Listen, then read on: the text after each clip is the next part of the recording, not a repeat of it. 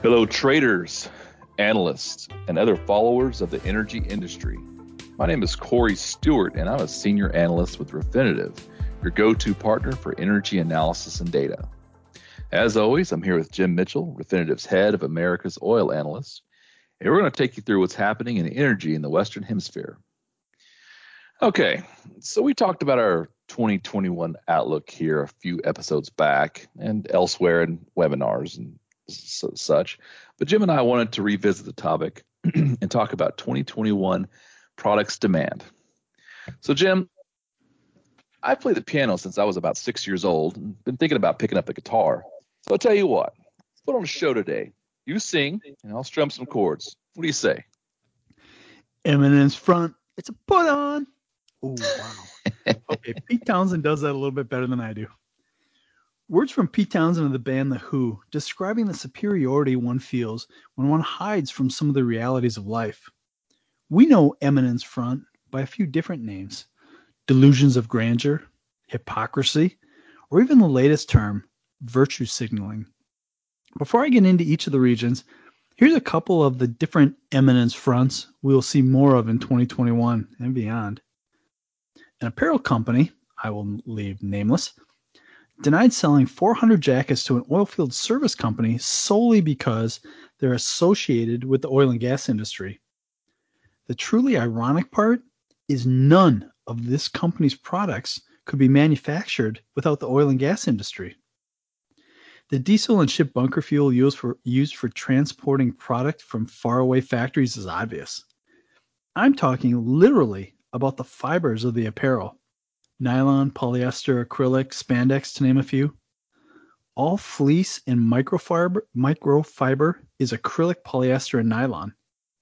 Lycra, Gore-Tex, Tactile, Polartec, which is a biodegradable fleece, Dacron, Terylene, everything moisture wicking, Supplex, Rhinotec, and Lurex, if you happen to like a metallic sheen in your luxury clothing, all synthetic fibers. In fact, 60% of all the fibers used in the apparel industry is derived from oil and gas. Nomex is what firefighters, astronauts, race car drivers, and refinery workers wear, as it has low levels of flammability and does not melt. Kevlar, 5 times stronger than steel. Cordura is a tough, textured nylon fiber used in making outdoor and military apparel. Are you listening, Denver? It's easy to punch oil and gas companies about the E in ESG. It's equally easy to punch apparel companies about the G in ESG. Buying from contractors does not insulate you from the subhuman work conditions in the factories that produce bulk materials, nor does spinning off the high-risk brands into a subsidiary that doesn't appear on your website. The Nandan denim fire on February 8, 2020, that killed 7 and wounded 40, exposed treacherous working conditions. Mysteriously, a factory that paid its workers cents per hour and had no functioning fire suppression systems somehow paid each family of the deceased 1 million rupees each. I wonder where that came from. This eminence front would be comical mismanagement if not for the millions suffering from the tyranny of California's hatred for hydrocarbons. Robert Bryce's recent article exposed the very real damage California is doing to its own residents by banning natural gas power generation and home use in favor of electricity. Citizens, businesses, business leaders, politicians, universities, and even the PUC, Public Utility Commission itself, are starting to question the path of energy transition in California. Angelenos pay 295% more for electricity than I do in Houston. San Franciscans, 335% more. 42% of their power generation comes from renewables, and that's impressive. Impressive in the fact that this is an executive decree and not the will of the people. Impressive in the fact that December 3rd, the California PUC approved another 8.1% rate increase, thus increasing the regressive tax on the 5.5 million people already living in poverty in California. I wonder if this impression had anything to do with Hewlett-Packard, Oracle, and even Tesla moving their headquarters to Texas. Hey, we'll take those businesses. But before going any further about the U.S., what's up in Canada? The companies in Canada have done a pretty amazing job at managing the needs of their roughly 38 million people. They've stayed relatively well balanced through this pandemic. Here's some perspective. In May, Canada produced 22.5 million barrels a day of gasoline, 18.4 million a day of diesel, and 1.2 million a day of jet. In September, which is the last reporting period as of this podcast, the country produced 28.8 million barrels a day of gasoline, so 6.3 million barrels a day higher, 21.3 million barrels a day of diesel, and 2.3 million barrels a day of jet. Yeah, close to double the May total for jet. Given what Refinitiv has monitored in November, these numbers are very likely even stronger than the September numbers. This is what I mean by balance. The numbers for November from Stat Canada show the nation was short about 62,000 barrels a day for gasoline from a 28.8 million barrel demand base, long about 117,000 barrels a day for diesel, and just about exactly peg the jet demand. Fantastic. So what does this mean for 2021?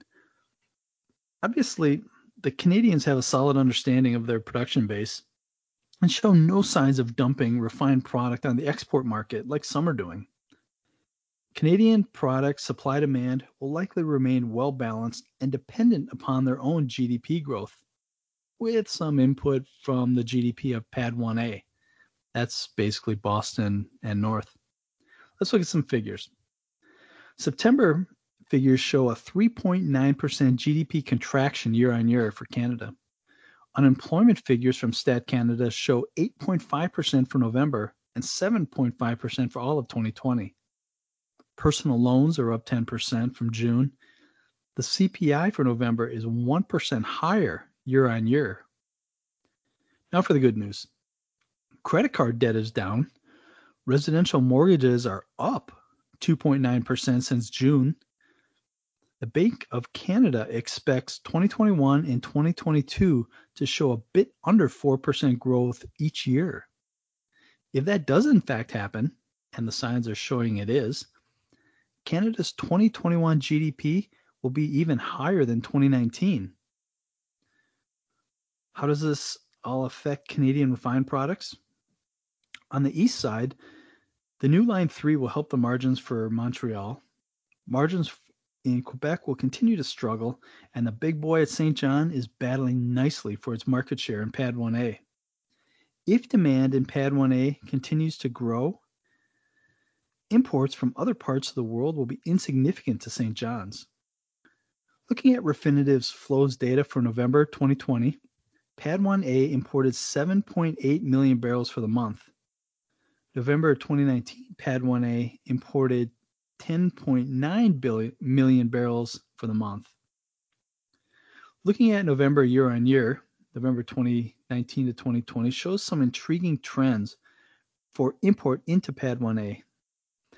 Valero controls the Quebec and Milford Haven origins, and they imported 18.6% of the refined product into Pad 1A in 2019 and down a little to 15.1% in 2020, likely just meeting their supply obligations.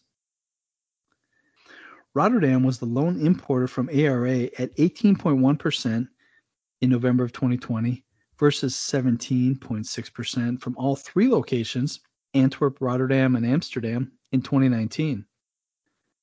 Not much of a change either. St. John upped its imports from 43.8% in November of 2019 to 56.5% in November of 2020, taking almost exactly all of the imports from Come By Chance. Exxon's Port Jerome entered the arena with a 7% imports in November of 2020, taking the smaller shares from Colombia, Latvia, Norway, and Portugal in 2019. So here's the big question. Will Exxon be importing gasoline into Pad 1A in 2021? Moving west, Sarnia will likely shut down one of its 3 refineries in 2021, and it's hard to imagine it would be Suncor, which leaves Imperial or Shell. With one of these 2 refineries shut, balance should be restored in this market. The West Coast refined product market in Canada has always baffled me. The 4 refineries around Edmonton really dictate the supply of product. Here's what baffles me though. This part of the world has the cheapest crude and natural gas in the world, which means they should produce the cheapest refined products in the world. Why isn't Canada exploiting this gift? Don't know. Needless to say, they have as much or as little refined product as they care to have.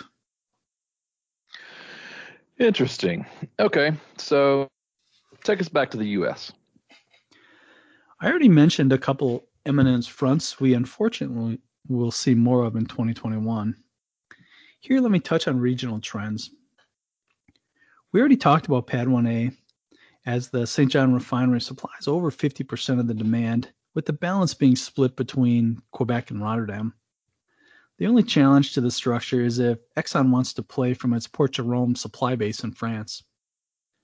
PADD 1B, basically New York City down to Philly, and includes all of Pennsylvania, continues to be the import battleground. November 19 saw imports about 380,000 barrels a day. November 2020 saw nearly 496,000 barrels a day.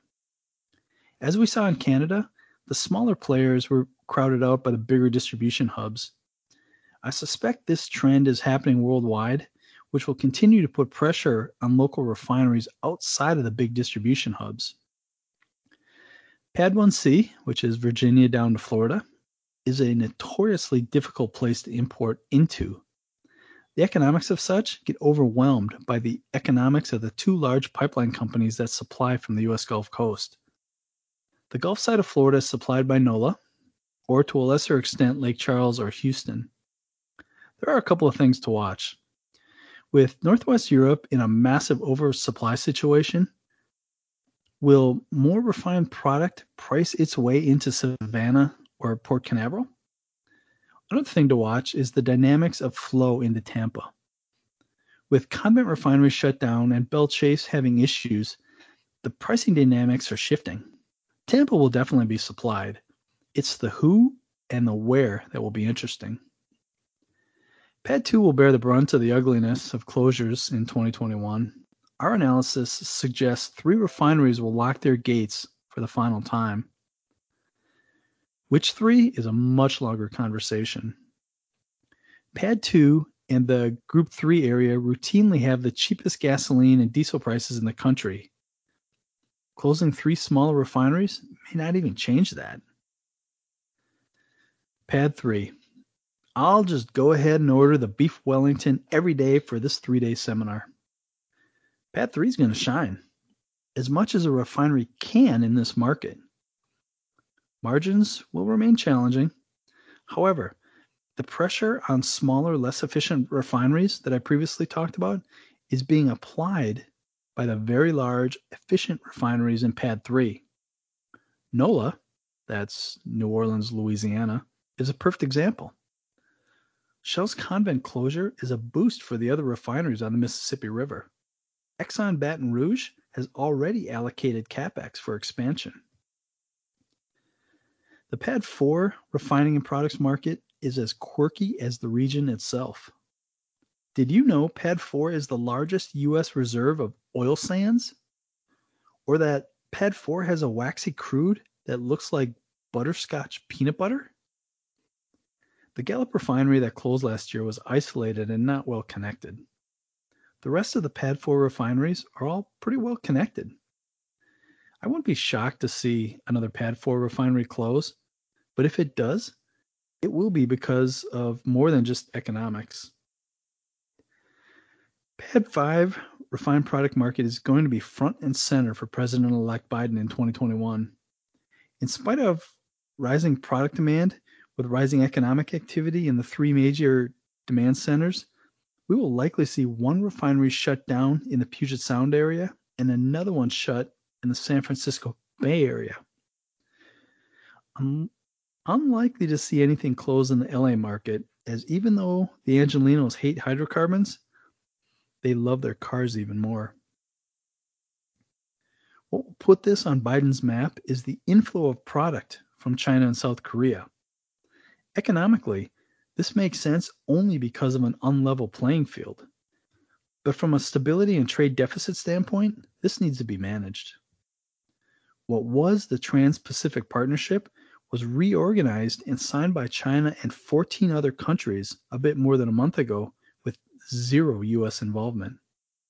And that, my friends, is why the Pad 5 products market better be on President Biden's agenda.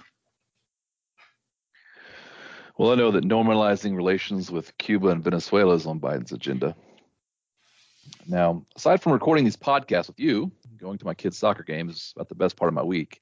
Thankfully, there are no volcanoes. So tell me about Mexico. Mexican soccer players don't flop. Instead, if they feel that they are fouled in some manner, whether it's called or not, in one of the next times down the field, they will jam their forehead into the offending player's face so hard their nose will explode like a volcano. I'm not sure I could give a better metaphor for the politics that President Obrador faces. Energy is just one of the craniums he's trying to dodge. This is exactly what is going to make the next couple of years of Mexican energy markets fascinating to watch. Let me give you some reference. Rounding numbers for argument's sake, Pemex produces about 700,000 barrels a day of refined products. Mexico imports a little under 1.1 million barrels a day. The refined product market is indeed a touch under 1.8 million barrels a day. On the demand side, Pemex sells 1.06 million barrels a day, and everyone else sells about 725,000 barrels a day. President Obrador wants to get Dos Bocas up and running and get the other 6 refineries to full capacity. That will get the refined product production up around 1.54 million barrels a day. Mexico will certainly continue to import refined products. However, the massive outlay of being on the wrong side of the crack will be minimized. So since I bring up being on the wrong side of the crack, let me detail what that means for Mexico. Then maybe the inducto will understand why Dos Bocas is a good idea for Mexico. Being on the wrong side of the crack means exporting the lower value product, crude, and importing the higher value product, refined products.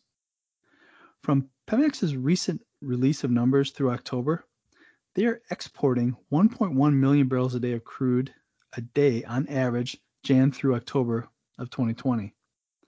As I mentioned above, they are importing a touch under 1.1 million barrels a day of refined products on average. The values aren't even close to the same price. The net difference between what Mexico receives from crude sales and what Mexico spends on refined products is $463 million a month. For the 10 months we have data, that's $4.63 billion in net money paid out because they are on the wrong side of the crack. Extrapolated for all of 2020, that's $5.56 billion for the year. And it gets worse for Mexico. That deficit only expands as the world economy gets back to normal and grows. Pemex will not be able to capture all of the $5.56 billion a year, but they will get the lion's share.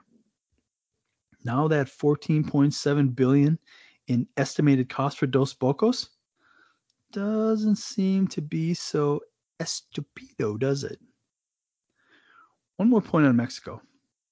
China's Belt and Road Initiative has been very clear they will make Mexico the central distribution hub for distribution of Chinese products in all of the Americas. Obviously, the U.S. is the golden nugget there. Shackman is a Chinese truck manufacturer, and they are building a Class 8 truck manufacturer plant in Ciudad Chahagun, 72 miles north and east of Mexico City. Class 8 rigs are the biggest allowed on the roads in the U.S. at 57 feet long and typically around 35,000 pounds. To get the Chinese goods manufactured in Mexico, into the U.S., there are three mature paths: trucks, rail, and ship. All require diesel or bunker fuel. Would anyone like to venture a guess who is financing the Mexican refinery rehab and a chunk of the Dos Bocas refinery? So, Corey, how does the demand picture look in South America? Well, for 2021, the product story in South America will be shaped by two major factors: continued pandemic effects, product flows. I've been keeping a running analysis of COVID-19 mitigation measures in South America, but I'm afraid that by the time I get this posted, things will have changed. And I say that because of what's going on in the UK. So a new, more contagious strain? Great. As it is now, 21 million people in the UK are directly affected by this new holiday lockdown. So how does this affect South America? Well, Argentina, Colombia, Chile, and Peru have all imposed some form of restriction and or quarantine measure on people flying from Britain. But you know who hasn't? Brazil. Brazil, our half of everything. You've heard me talk about this. Brazil has about half of South America's population, almost half of its refining capacity, and has a little more than half of South America's refined products demand. And here's where it gets ever more cloudy with the 2021 South American demand picture. At the federal level, even though he got coronavirus himself, President Bolsonaro feels that all this hype over COVID is malarkey. He stated that he will not take a COVID vaccine. And remember, back in November, he supported protesters in Sao Paulo that were protesting against mandatory vaccination. And to be fair to Bolsonaro and the protesters, mandatory vaccinations strike a sour chord with many people. But the other issue here was essentially that this was an untested Chinese vaccine that would, in essence, be tested on the people of Sao Paulo, essentially against their will. Number two, Brazil is similar to the United States in a vaccine purchase, COVID response kind of way. At the federal level, decisions can be made about what and how much vaccine to purchase, but the states are responsible for reopening and lockdown measures at the state level. So for Brazil, Sao Paulo is important for more than just protests against mandatory vaccinations. That's also where the most people are, something like 46 million, which is about a quarter of all of Brazil. Number three, Sao Paulo has a 5-level scheme of economic resumption denoted by colors: green, blue, yellow, orange, and red. Back in October, the state actually reached green status, which allowed places like movie theaters to open for the first time since being closed in March. But as of December 1st, the entirety of the state was moved back into yellow. What does this mean? It means until at least January 4th, Sao Paulo will be slower. Business capacity under green was 60%, but under yellow it is 40%. And where green allowed businesses to be open longer, now they're limited to being open a maximum of 10 hours a day, and they all must be closed by 10 p.m. There are some carve-outs here, like shopping centers. During the holidays, will be open 24 hours a day to prevent large crowds. But overall, the state has regressed to a more restrictive environment. And the state's health secretary has already stated that they are prepared to impose more serious lockdown measures. Now, elsewhere in Brazil, Rio de Janeiro essentially returned to normal, but for social distancing requirements, and the closing of schools earlier this month with no date set for reopening. And Brasilia essentially is reopened, but for mask requirements. Now, outside of Brazil, and important for our products demand story in 2021, Argentina and Chile. As I said earlier, both countries have put restrictions around people flying in from Britain. But what else is going on there for COVID-related reopenings? I mean, for Argentina, restaurants are at 30% capacity. Limited gatherings are permitted, and people can move around without permission passes. For Chile, the focus is Santiago. Chile's population is about 19 million people, and 7 million of those people live in Santiago. Reopening there was going along, but mid-November and earlier this month, cases surged 53%. So the government reinstituted phase 2 restrictions. This means total lockdowns on weekends with only essential businesses to remain open and restaurants limited to outdoor seating only and at 25% capacity. Also, interregional travel is prohibited. So how do you see these trends impacting demand? That's a great question. I used to work for someone that was more about the direction of the trend than absolute numbers. And I suppose there's some base level look out the window of the plane that you're flying and not just as your instrument's value to this. And if you think about the basic trends going on in these high population areas, I say the picture looks better than it did for 2020. I mean, first, even as we slip back into more restrictive measures in some locations, it's not to the extremes that we saw earlier in 2020. And then there's a level of enforcement. Even though the measures are in place, populations have started to be less inclined to abide by the measures. And authorities in Latin America aren't particularly keen on strict enforcement. Now, activity and demand certainly aren't to the levels they were pre-pandemic, but I think we can look back at early 2020 and call that the bottom. What you're thinking is this, Corey, you didn't say anything about the vaccine. Well, yes, the vaccines. They will help, but one, will still take some time to reach the masses. Two, are facing some pushback, i.e. not everyone wants a vaccine. And three, will first be delivered to those in the front lines and to those most vulnerable. If you're on the front lines, say you're a medical professional, your activity hasn't slowed much. Maybe it's increased. Thus, your energy consumption is likely about where it was historically. But more importantly, delivery to the most vulnerable, like the elderly, doesn't particularly change the demand picture either, as that group uses less in the way of refined products.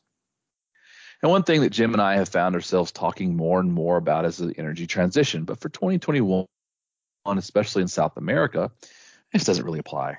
The pandemic didn't see any large parts of the population running out to buy electric cars, nor did it see a drastic switch to cleaner power gen. So numerically, what does this mean? Starting with the big number and one important for U.S. refiners, Brazilian diesel demand. Diesel demand growth in Brazil prior to the pandemic had been a bit disappointing. After peaking at over 1 million barrels per day in 2014, there was, of course, in 2015 and 2016, a deep recession.